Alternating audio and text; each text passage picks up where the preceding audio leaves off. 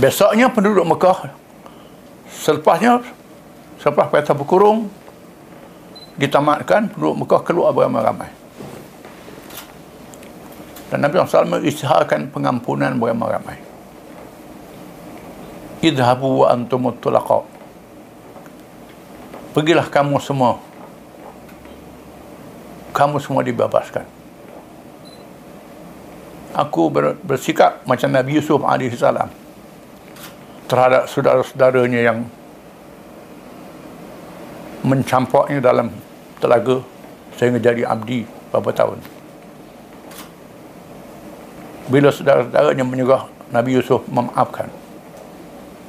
Aku ambil tiba Nabi Yusuf yang memaafkan kesalahan saudara-saudaranya. Pengampunan ini memberi kesan yang sangat mendalam.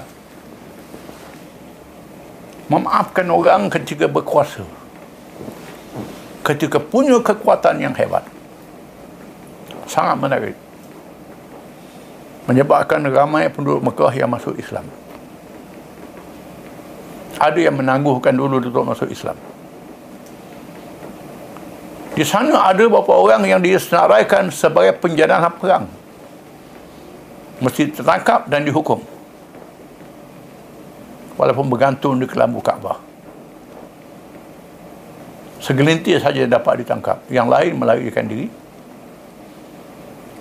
Sebahagian besarnya datang meminta keampunan, dan Nabi mengampunkan mereka semua. Satu tindakan yang sangat menarik untuk jadi pengajaran kepada umat Islam bila berkuasa, bila memerintah.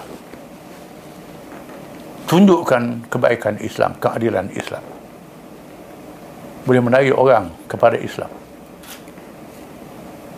Kerana mesej kita untuk mengajak manusia kepada Islam, mengajak manusia yang tak masuk Islam supaya berdamai dengan Islam. Islam adalah terbuka. Mengajak orang masuk Islam dengan tidak ada paksaan. Yang kedua, tidak bertindak sewenang-wenang. Memberi kebebasan kepada siapa sahaja yang sanggup bersedia berada di bawah kerajaan Islam.